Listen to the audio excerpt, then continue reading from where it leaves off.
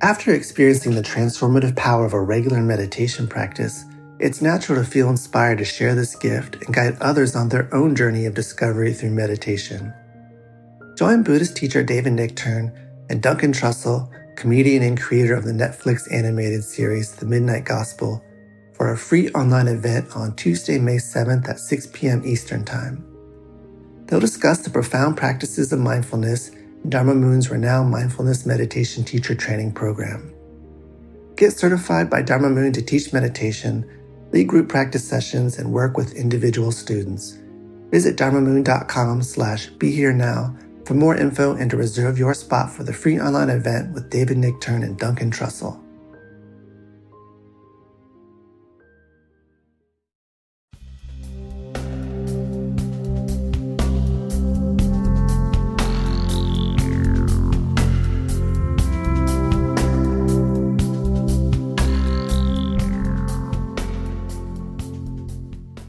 Hi, everyone. It's Raghu, and I'm back with Mind Rolling. And I think many of you guys and gals that are out there are going to know my guest today, Daryl Davis. Welcome to Thank you. Mind It's a Rolling. real pleasure to be here.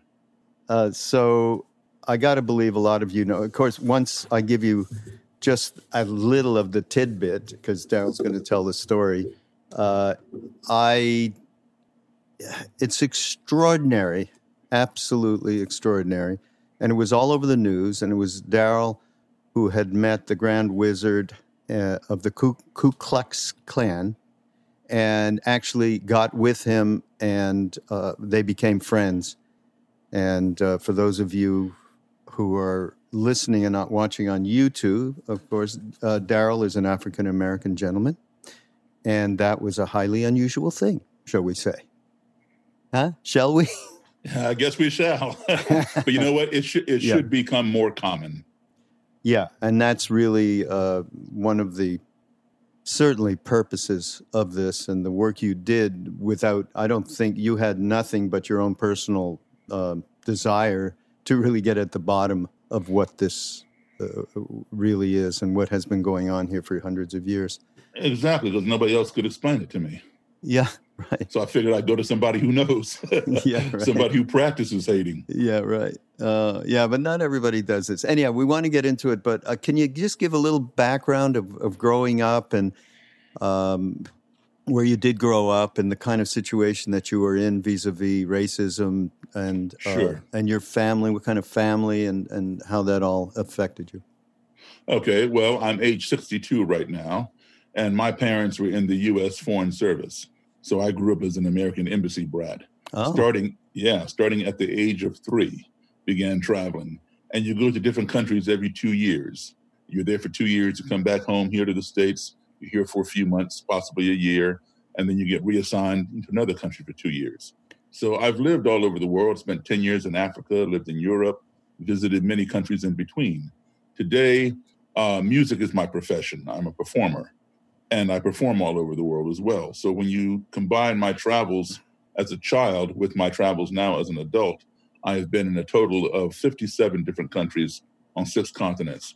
So I've literally been exposed to a multitude of ethnicities, colors of skin, religions, cultures, all that kind of thing. And starting at a young age, it definitely impacted me and shaped my perspectives. And I can tell you as an adult, one thing I've come to find out that no matter how far I've gone to the other side of the planet or right next door, and no matter how many different people I've encountered or cultures, when I get home, I conclude one thing. We all are human beings, and we all want basically the same 4 or 5 things.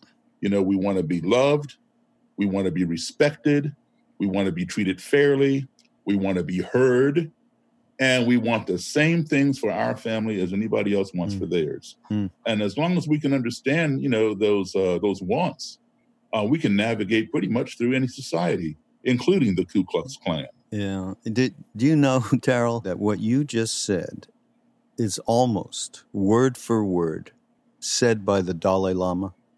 Is that right? Yeah. We are all the same. We have the same. We want to have peace. We want to be happy. We want to be safe. We are all the same. Yes. So I love that. I wouldn't think anybody would not know that. All they have to do is just get out of their bubble, and they'll see that with anybody they encounter. You get to know somebody, you find out you have more in common than you do in contrast. Yeah.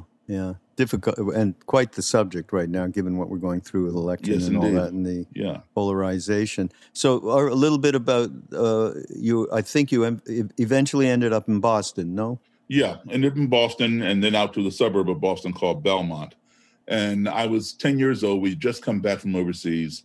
I was in the 4th grade, going to school in Belmont, just got there. I was one of 2 black children in the entire school, myself in 4th grade and a little black girl in 2nd grade.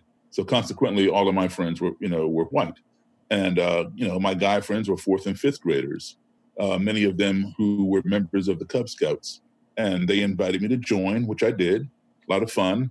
And we had a parade from Lexington to Concord, Mass, right next door to commemorate the ride of Paul Revere. And I was the only black scout in this parade. And people were cheering us and waving flags and yelling the British are coming and all that kind of thing. And we got to one point in the parade where all of a sudden I was getting hit by projectiles like rocks and bottles and soda pop cans from just a small group mixed in with the larger group. It was mostly white people on the sidelines. And in fact, it was all white people on the sidelines.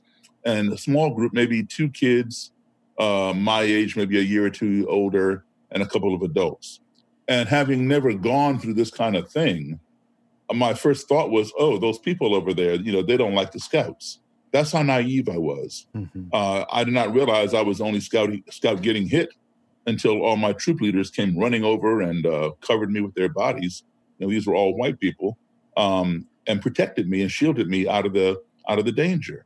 And even though I was asking them, why are they doing that? I didn't do anything to them. All they would do is just kind of shush me and rush me along, telling me everything would be okay. Well, when I got home, later that day, my mother and father were putting Band-Aids on me and getting me cleaned up and asking me, how did I fall down and get scraped up? And I told them I didn't fall down, told them what happened. And they sat me down and explained racism to me. And because I never had an experience like that before, and the fact that the people who were doing this to me looked just like many of my friends, I could, my 10-year-old brain could not process the fact that it could be my skin color. And my parents assured me that, that's what was behind this thing called racism. I never even heard the word racism at that point in time. I had no reason to. And when I was overseas, I was around people from all over the world because I went to international schools. So all my classmates were other embassy kids from Nigeria, Japan, France, Germany, Australia, Russia, you name it. We all were there together.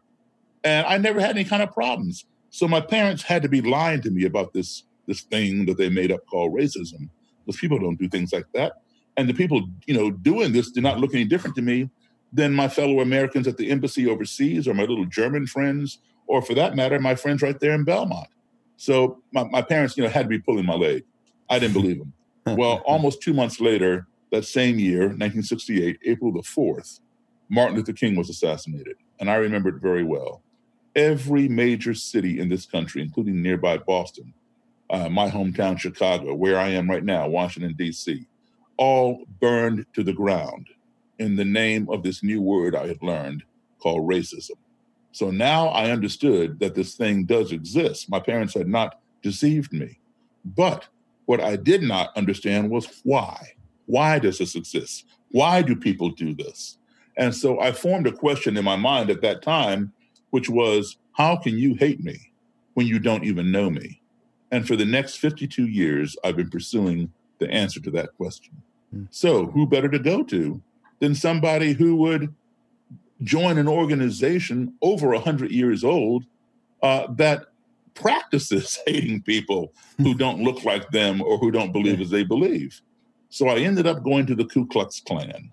And because I have all these books on the Klan, I have books on Black supremacy, white supremacy, the neo-Nazis, the Nazis in Germany, anti-Semitism. Back then, when you were going through all this, yeah.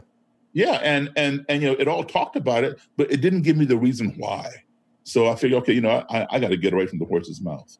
So that's how that started. Oh my! And you know,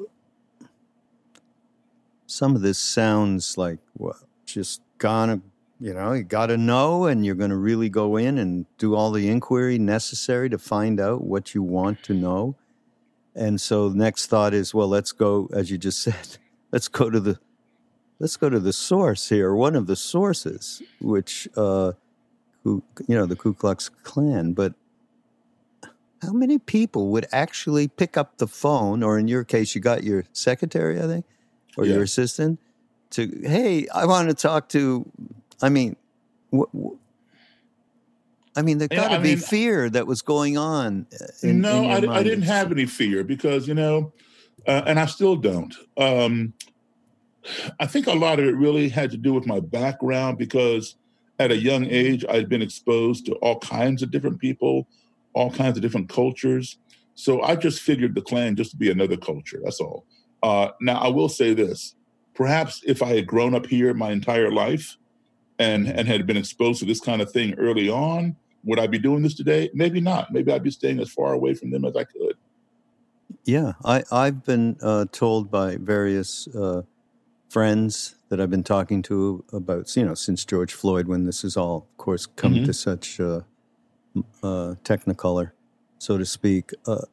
And one of them said, well, that as a child, we all got the story from our parents, which was, when you go outside, this is how you have to behave around white people, police, etc., etc.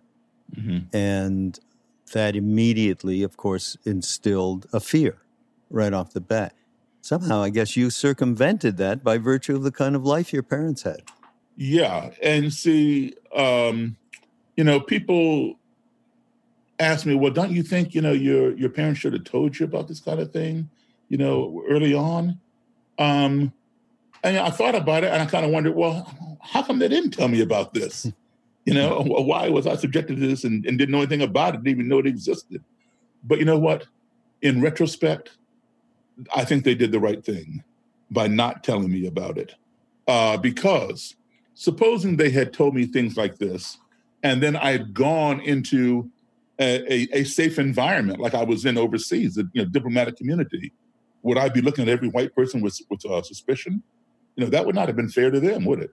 If I had some predisposition or prejudice, if you will, against somebody because of the color of their skin, because my parents told me, there's some white people that, may not like you because of the color of your skin. So just, be cool, be careful. Then I'd be looking at every white person with that in mind. And that would have prejudiced me.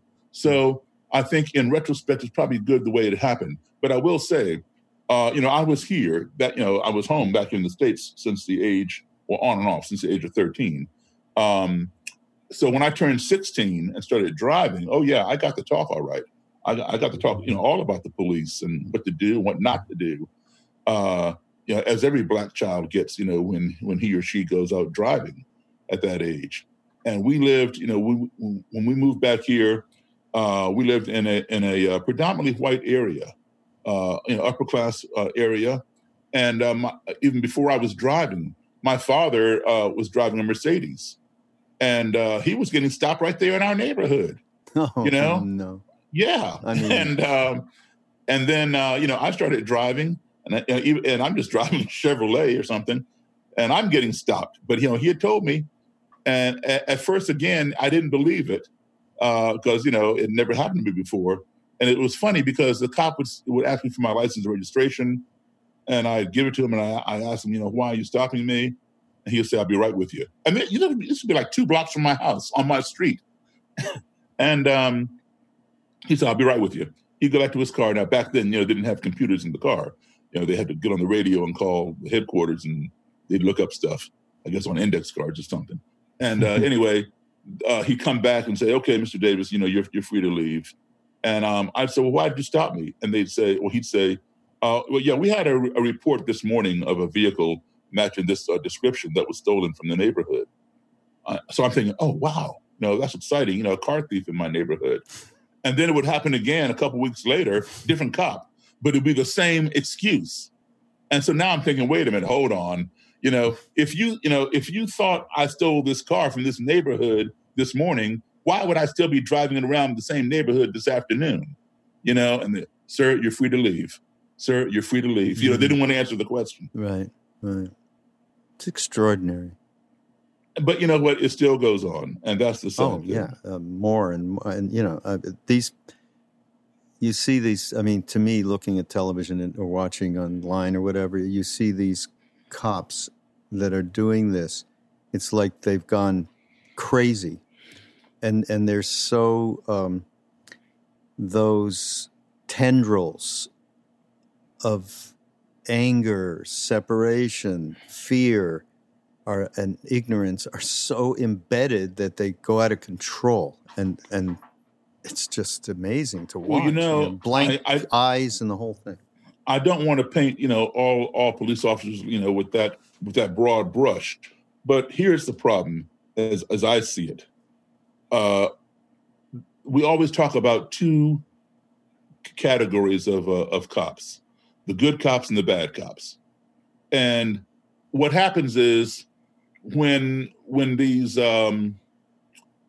bad cops, if they get charged, and if they when they're first accused or whatever, the PIO, which is public information officer in the department, or the police chief will come on the media and say, he followed proper police procedure. He feared for his life. Those are the catchphrases, and then that it's being investigated. Well, in the off chance that the investigation does conclude that he had done something wrong, and usually it's not the internal investigation, the internal affairs, it's the outside court that does that, that convicts him. Then the PIO comes back on the air, or the chief, and says, in a department this large, you're bound to have a few bad apples. Yeah. Wrong. There are more bad apples than good apples. And I'll tell you why. Because if there were so many good apples, why don't they bind together and get rid of the bad apples? Why are all these good apples going to allow just a few bad apples to tarnish their badges? If they didn't sign up for that kind of behavior, why let a few bad people tarnish your reputation? Yeah. Okay, so I say there are more than two categories. There's a third category that's not even talked about. All right, we all know what bad cops do. A good cop will not do those things, but the good cop will turn a blind eye because of that blue wall of silence, that blue code of silence. Right? So he or she will not participate, but they will not tell.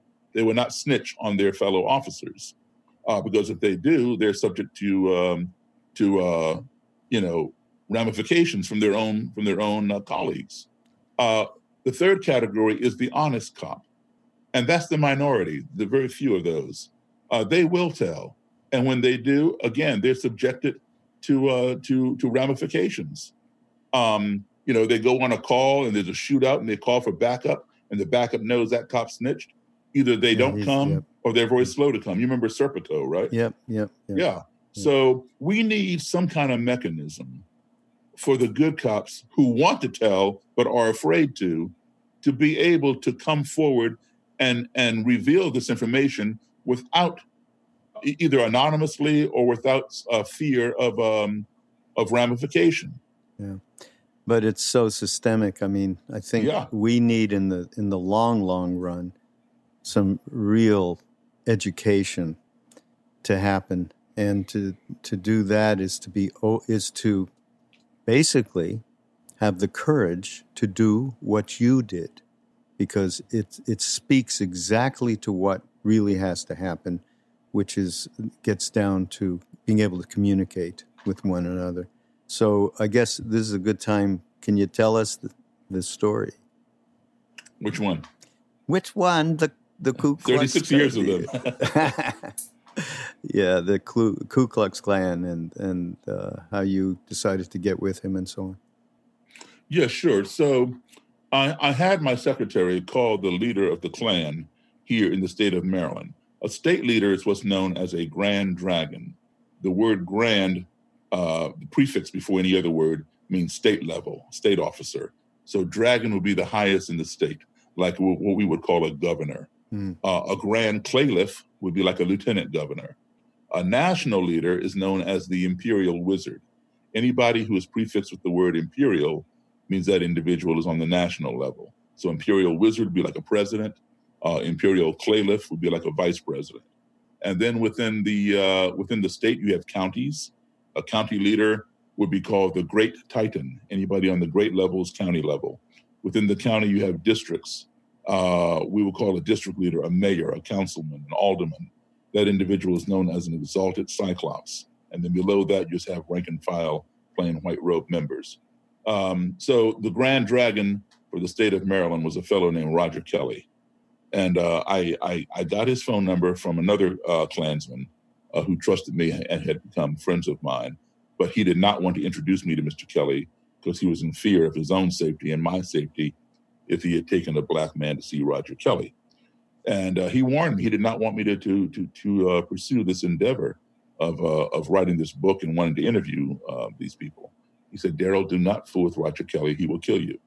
And I said, well, that's the whole reason I need to see Mr. Kelly. I want to find out why would he kill me? All he sees is my skin color, and that makes him want to kill me. You know, I need to understand this mindset. So he made me promise that, that I would not give Mr. Kelly the source of my getting his home address and phone number and stuff. I said, okay. So I had my secretary give him a call, Mary. And Mary was white. And I only mentioned that, not that I care, but because I did not want to call Mr. Kelly myself. I figured he might detect in my voice that I'm black and say, I'm not talking to you, click. And my whole project would have ended before it ever got started. So I knew that if she called, he would know by her voice that she's white. And he would not automatically assume that this white woman was working for a black man, especially a black man who's writing a book on the Klan, because they did not exist. My book was the first book written by a black author on the Klan, from the perspective of sitting down face to face and interviewing them. So she called him, and I told her, do not tell him that I'm black unless he asks. If he asks, don't lie to him, but don't allude to it. Don't give him reason to ask. She said, okay. Now, another reason is, if he knew I was black and still decided to come and do the interview, he might have different answers prepared for me in the interim than he would have for a white interviewer. So I wanted to be spontaneous, candid. So she called. He didn't ask what color I was, set up the interview for 5:15 on a Sunday afternoon, and we arranged to meet at this motel up, near his neck of the woods. And so Mary and I got there super early. And we got the room, and I gave her some money and sent her down the hall to get soda pop out of the machine and put it in the ice bucket, fill it with ice, get it all cold.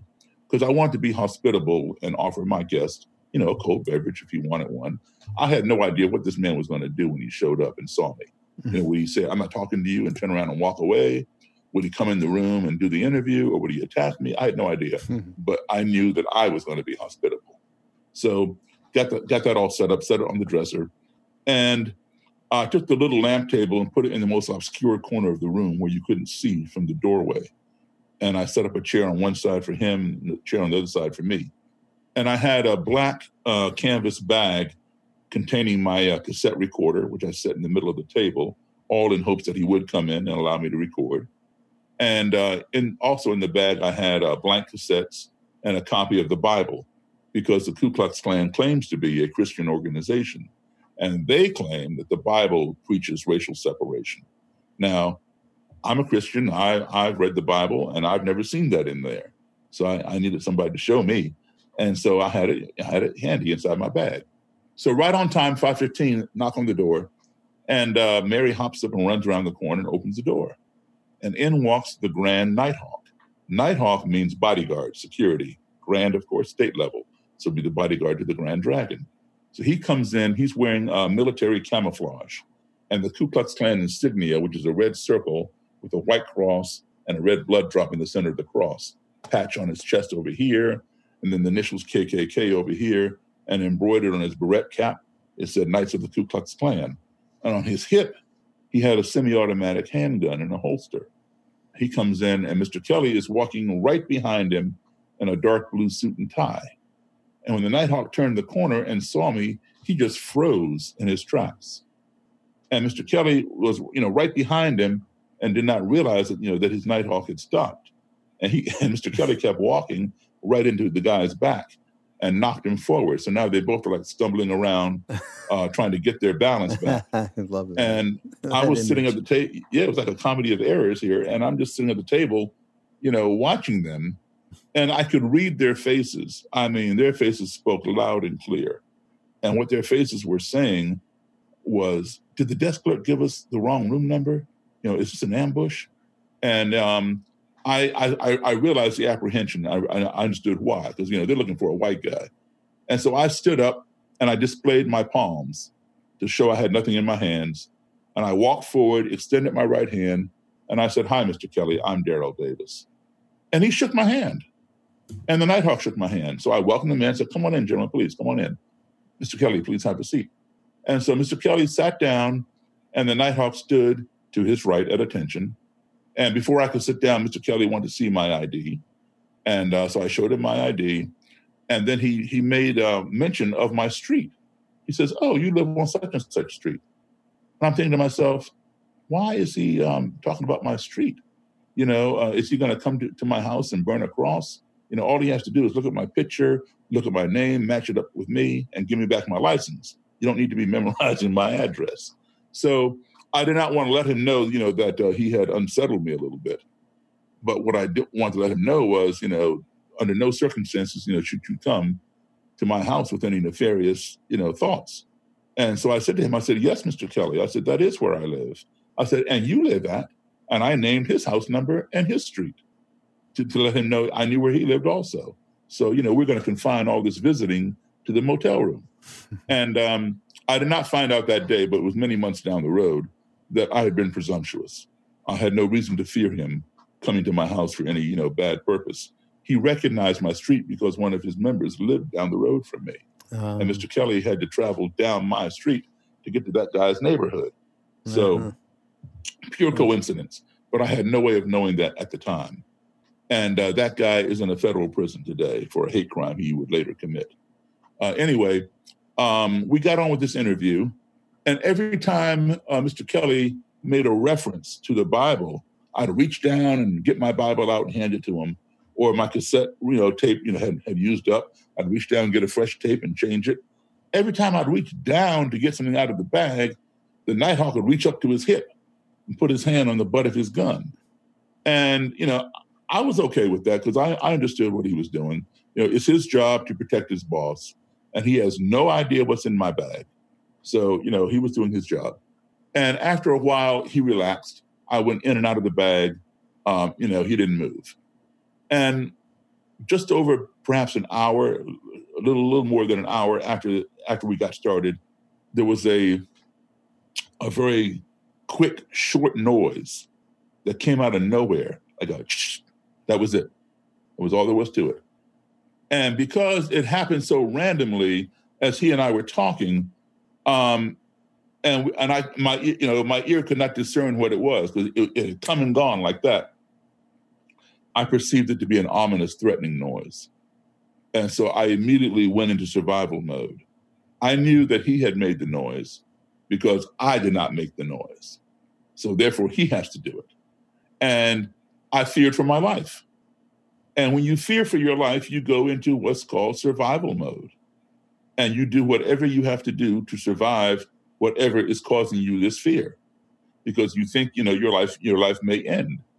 And given the circumstances, here I am, a black guy sitting in a room with the head of the Ku Klux Klan, and there's an armed guy standing, right next to him with a gun. I don't have a gun. My secretary doesn't have a gun, and the guy who gave me this guy's information told me not to fool with him because he'd kill me. So I got all this going on in my head, and now this guy is making some weird noise. So I went into survival mode. And when you're in survival mode, you can do perhaps one of four things. Sometimes people faint because the fear is so great, their brain can't process it, and the brain shuts down and they fall out and pass out. I don't do that. Other people, their muscles begin contracting and they can't move, they're frozen. That's called paralysis by fear. I don't do that either. The third thing people will do is to run away. And that is the best option, to separate yourself from the source of fear. Get as much distance between you and whatever's scaring you, that you can get out of there. That is what I would have done had that been available to me. But there's no outrunning a bullet in a motel room. So the last option is to do a preemptive strike to get them before they get you. And I had come up out of my seat, and I was going to pounce across that table and attack them and take them both down to the ground and disarm the Nighthawk. I did not know if Mr. Kelly had a weapon up under his suit jacket or not. All I knew was I did not have one. I knew the Nighthawk had one because I could see it. So that was my primary thing, to get his gun first, but at the same time, take Mr. Kelly down. And when I came up, I hit the table, and I'm looking right into Mr. Kelly's eyes because he's the one who made this noise. And I'm trying to figure out what had he done. And I didn't say anything because my eyes were speaking for me. And my eyes were asking him, what did you just do? And his eyes were fixated on my eyes. He didn't say a word either, but I could read his eyes. His eyes were saying to me, when you go on high alert and your radar is working, it's almost telepathic. I could just read him. And his eyes were saying to me, what did you just do? And the Nighthawk had his hand again on his gun. He never drew it, but he had his hand there. And he's like looking back and forth between both of us, like, what did either one of y'all just do? And so Mary was sitting on top of the dresser to my left because there were no more chairs left in the room. And she realized what had happened. And she began explaining it, and it happened again.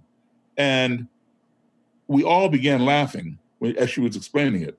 The ice in the ice bucket had started to melt, and the cans of soda were shifting down the mountain of ice. That was it.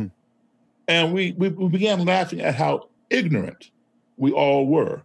I mean, somebody could have gotten shot over an ice cube.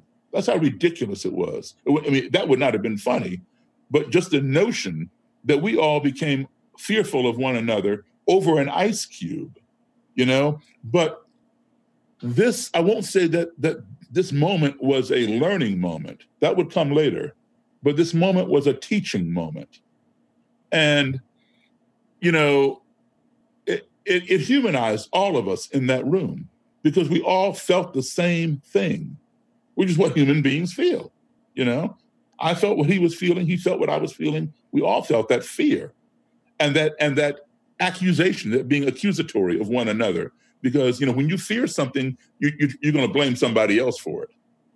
And so I'm blaming him. He's blaming me. The Nighthawk is getting ready to blame either one of us, But anyway, the lesson taught is this.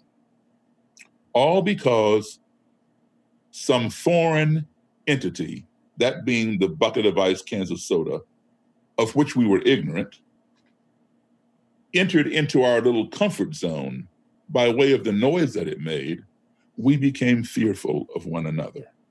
So the lesson taught is ignorance breeds fear. We fear the things we don't understand. And if we do not keep that fear in check, that fear in turn will escalate and breed hatred because we hate the things that frighten us.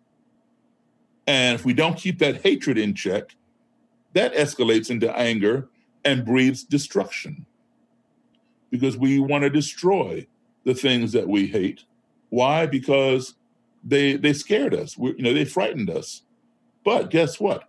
At the end of the day, they may have been harmless and we were simply ignorant.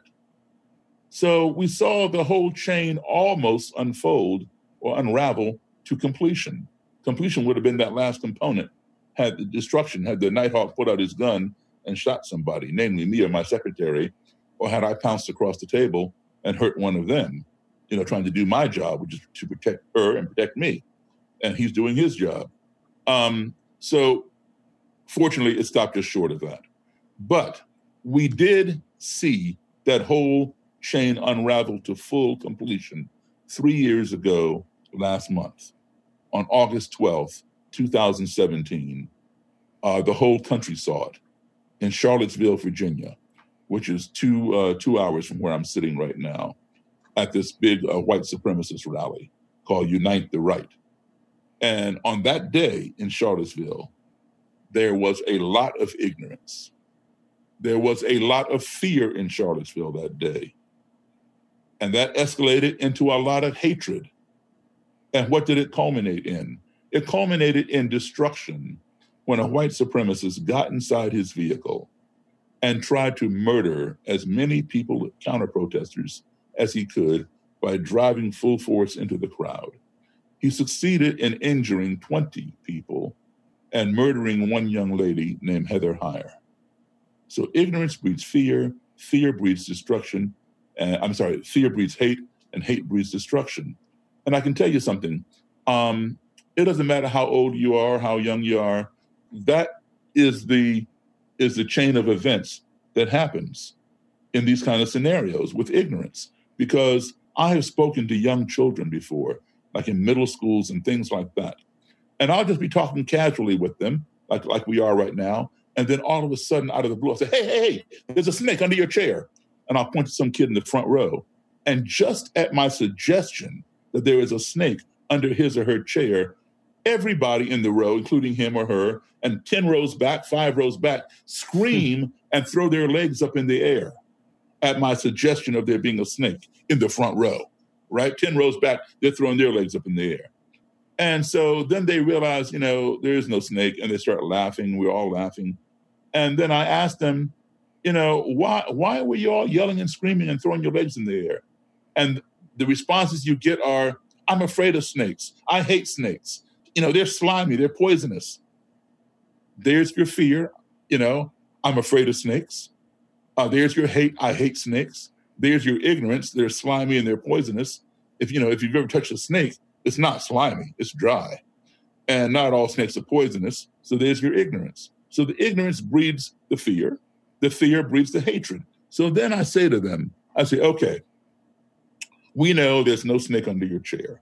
However, let's just say there really was a snake under your chair that I was pointing out. What would you want me to do about it? You know what they say? Kill it. Mm. There's your destruction. And these are little kids, Right. Boy, oh boy, oh boy. All right, so so that moment happened in the motel room. Right. And you feel like he, what is his name? Roger. Mr. Kelly. Yeah. Mr. Kelly.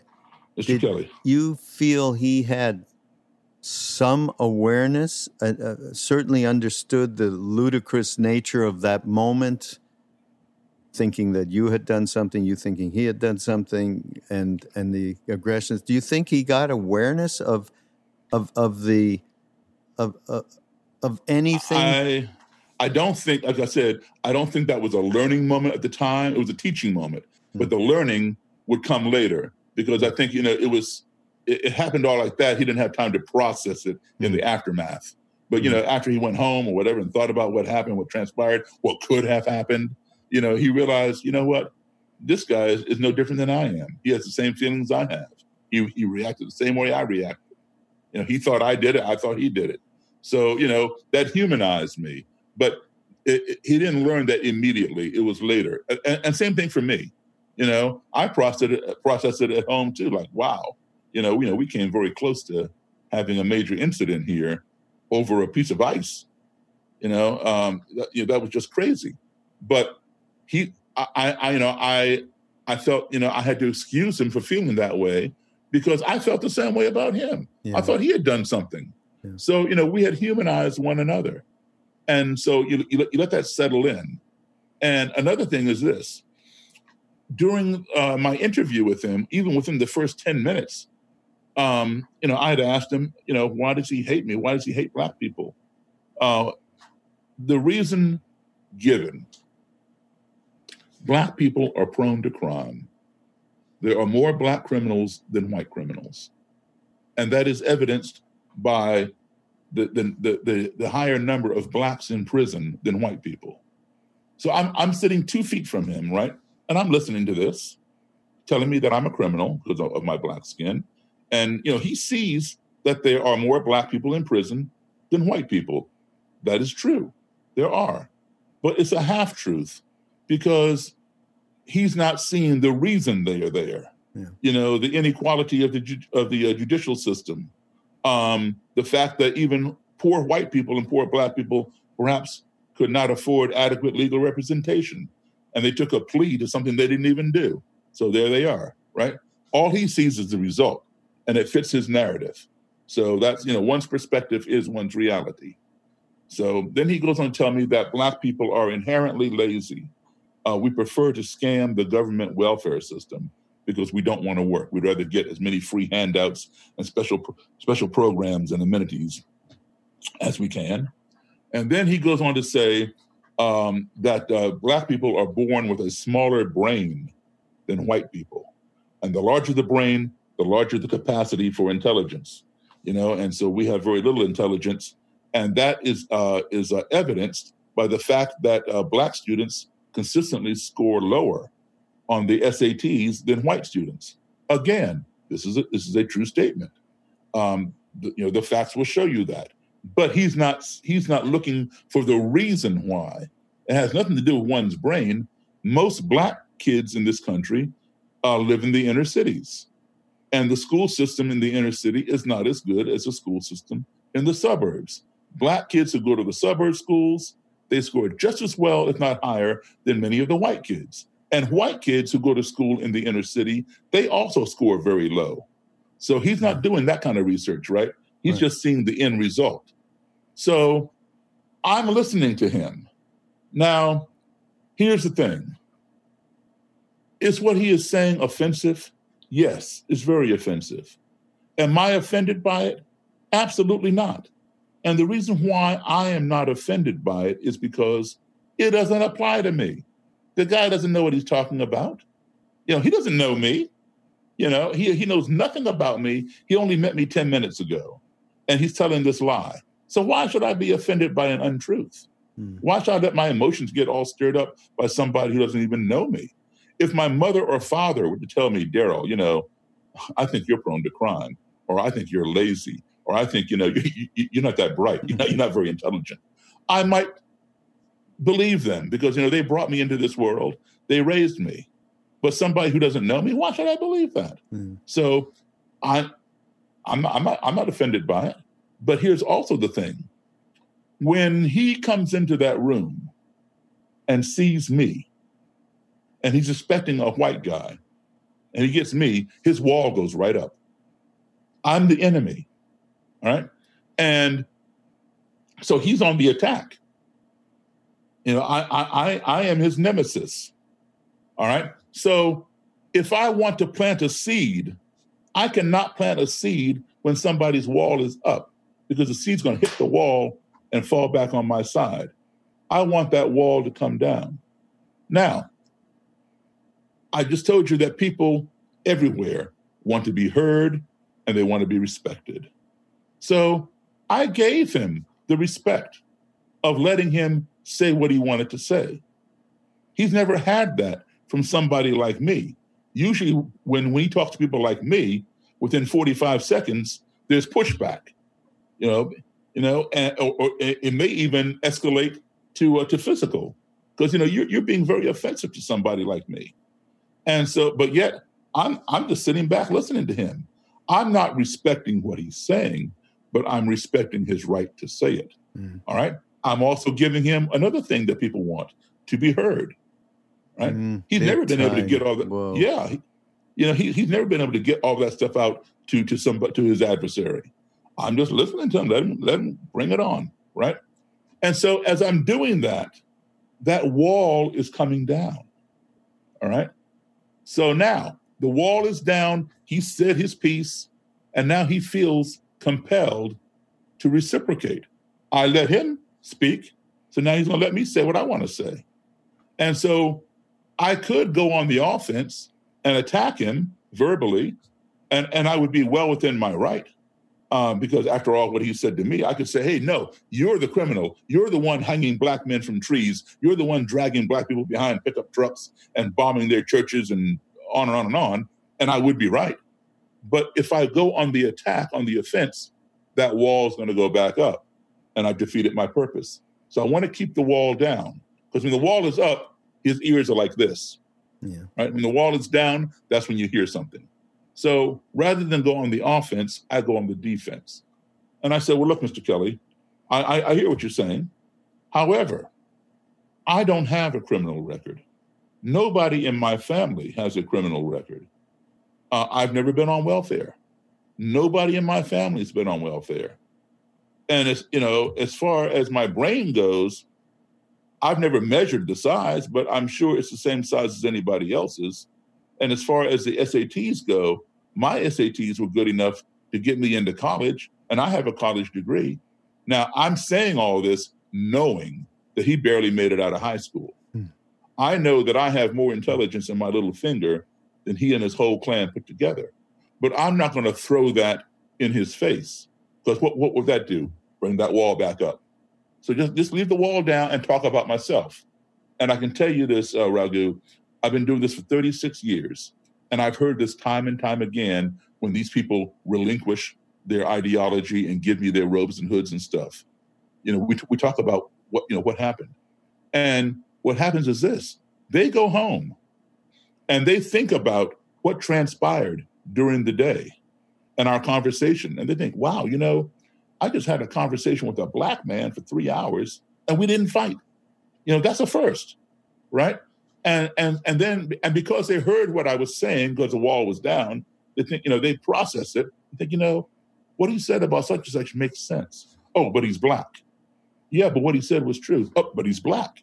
So they're having a cognitive dissonance where they know what I said was true, but they don't want to believe it because it came from a black source. So that becomes a dilemma for them. Mm-hmm. And they have to figure out, do I disregard this guy's skin color and believe it to be true because I know it to be true and change my direction?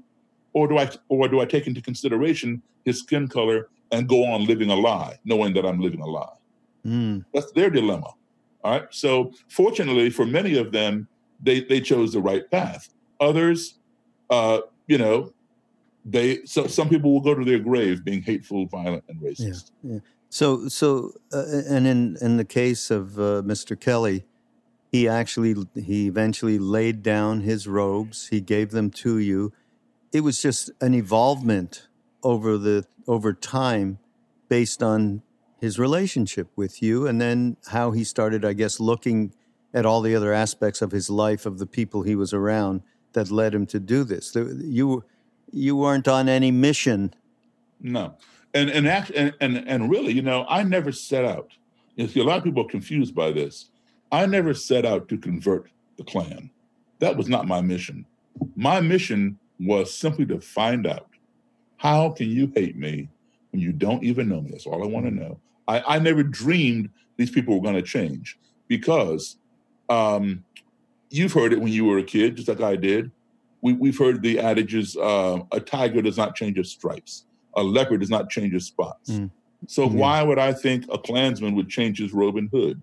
Well, that's where I was mistaken. That's what I believed, but I was mistaken. Because a tiger and leopard are born with their stripes and spots. A Klansman is not born with his racism. That is a learned behavior. And what can be learned can also be unlearned. It may take a little while, but it can be done. Yeah. And so when that happened, I was shocked. Now, his was not the first robe that I got. I interviewed a lot of people, and I got another one first, and his would come later. But when it first happened that I got my first robe, I thought, wow, this is crazy. But then it began happening again and again and again. And I thought, I'm on to something. I need to keep doing this. And that's why I do it. Unbelievable, Daryl. And doesn't this inform? This can really inform what's going on right now, more along the political divide and the complete polarization that between. Let me tell you what's going on right now that the media does not talk about. Okay, this is something that we really need to take a look at, and we need to address and understand. Okay, this country was built on a two-tier society: white supremacy and slavery. And as we progress through the years, we progressed like this, maybe even like this, but we did not progress like this. Yeah, right? Evenly, those are exactly. Okay, so when I was a child, when you were a child, the Black population in this country was 12%. And Native Americans were just under 1%. So let's just say 1%. Hispanic people, 2%, 3%. Asians, 4%. Whites, 84, 86%. But we were 12%. All right. Today, in 2020, Black people are still 12%, 12.9, like 13%. So we really have not grown. Native Americans remain at 1%. Asians are like at 6%. Hispanic people have grown to like 17 point something percent, almost 18%. All right. So if you take just 12% Black people plus 17% Hispanic or Latino, that's 29% non-white.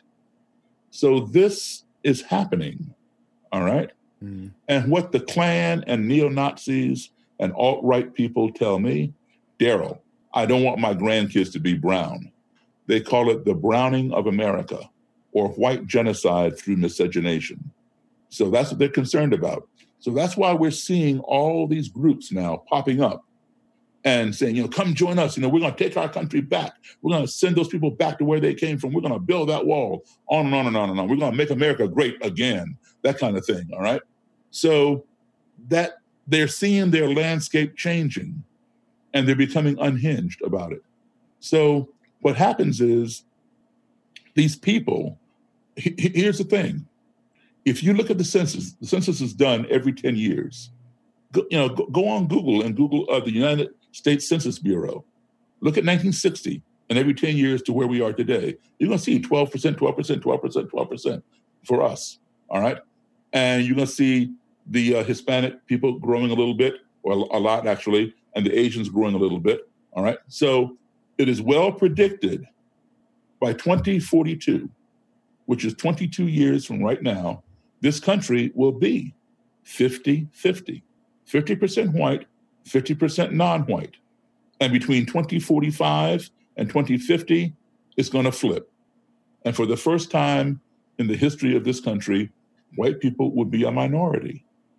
And so while there are plenty of white people who welcome that and embrace that and say, hey, that's evolution, that's cool, I don't have a problem with that. There is a percentage who are very uncomfortable about that, because when you have sat on the throne of power for almost 400 years, well, 401 years since I've been here, right? I came here in 1619 as a slave, so now we're in 2020. So when you've been on the throne of power for 401 years and you see your throne legs being whittled down and your posterior is being lowered down to the level of the inferior people, while you were supposed to be superior, that's very disconcerting. Nobody wants to get off the throne. Once you're on it, nobody wants to give up power. So they're seeing that, and they're becoming very disconcerted by it. So they go and join these groups that promise to take the country back, to make America great again, and build the wall, and so forth and so on, and send people out. So, but what happens is this: when those groups don't do it, they figure, you know what? If the Klan can't do it and the neo-Nazis can't do it, I'll do it myself. And that's when they walk into a Black church in South Carolina, boom, boom, boom, or into the Tree of Life Synagogue in Pittsburgh, boom, boom, boom, or the Walmart in El Paso, boom, boom, boom, right? Yeah. These people are called lone wolves. Now, we have intelligence agencies that have operatives that go and join these groups. They can fit the part, they sign up and join and work their way in, and they gather intelligence, and they do foil a lot of plots, because these people want to start the race war. That's what they want. And these intelligence operatives thwart a lot of plots. However, you cannot infiltrate a lone wolf. How do you infiltrate one person? You can't. And as we get closer and closer to 2042, we're going to see more and more of these lone wolves. Now, you just saw a lone wolf a couple weeks ago. The guy that came from a 17-year-old boy that came from Illinois to Wisconsin with his gun. shot 3 people, killed 2 of them, and then went home. That's a lone wolf. Yeah. All right. And we're going to see more and more of those people. And every time one of them gets busted and the authorities go to that person's home or compound and raid it, what do they find? A big cache of automatic weapons. That is for the race war. Yeah. So we need to be vigilant. We need to look into this, because it's going to, 2042 is right upon us. You remember 1999? Everybody was freaking out about the year 2000. Yeah. Y2K. Yeah, my VCR won't work and the world's going to come to an end. Yeah. All that. 2042 is the white supremacist Y2K. Mm. They are really becoming unhinged about that. This is even we're in the apocalypse right now with the fires and the hurricanes and the pandemic and this. But we are probably in one of the best times. As bittersweet as it is, we're in one of the best positions that we've ever been in right now, because there's a lot of things that we've been hiding and keeping under the carpet, keeping locked in the closet, are being exposed. And now we have to address them and take the taboo off having these kinds of conversations. Yeah. But Darrell, what's so inspiring, of course, your story is so inspiring, but just getting down to the small parts of it, the humanity, the wall coming down and just humanity being able to meet one another, so to speak. Respect is allowed to happen. Listening and hearing is allowed to happen. And not getting into that crouch ready to jump over the table and protect oneself goes away in the moment. And those moments are really what it's all about. I told you about Ram Dass and who we are with Love Serve Remember Foundation and so on. And he would say, in terms of doing real social action in any way, was to do inner social action at the same time. You can't go out there and be angry, because you're going to have the opposite results. And that once you have gotten to that whole part of ourselves that we each have, excuse me, then just you can then do what you have done, which is so, again, inspiring, which is just radiate non-judgment, being able to sit and listen, being able to, the idea of an unconditionality that you're going in there with, rather than the conditioned thing, this guy is this, he's that, I'm that, and that all starts to break down. So it's truly amazing that, and I was trying to say before also that this is a way for us to go forward. And, we're not even talking about, this is, of course, so endemic for, as you said, 401 years, 400 years. It's just, it's hard to fathom because of its deep roots. Well, that's where you get the systemic. It's just built into the system there. Okay? So there are people who address the systemic. I address the individuals, and we all have to work together. Yeah, exactly. Yeah, and that's the systemic goes into the polarization that we are in right now politically. Yes. Election coming, and we can't talk to the other side. There's just it's so similar. If you could make yourself into a million Darrells and go around and be able to do what you did with this person who completely, with Mr. Kelly, who turned around. He went on. He started as a Grand Dragon when I met him, and he got elevated to the Imperial Wizard, and when he changed his mind and renounced and all that, he was an Imperial Wizard. He was the national leader. But is he still alive, by the way? Yes, he is, and he's doing fine. It took him a while to find a job that he could keep, and so he kind of keeps a low profile now because that stigma follows him around, even though he is. Do you still speak to him? Once in a while, yeah. But I have another interview coming up here Yes, yes, you do. momentarily. You've got to go. I know. I was told I get 1 hour, and we're exactly at an hour. And I got to thank you so much for sharing your story. It's my pleasure. I hope to talk to you again. Yes, Daryl, and we'll have, by the way, all the show notes and everything else that you can connect with Daryl and his story and everything else, and maybe a little bit of music too, because we didn't even talk about that. We'll have to do something else another time. We'll do part 2 next time. Yeah, absolutely. Thank you again. This is Mind Rolling on the Be Here Now Network. We'll see you next week. Bye-bye, Daryl.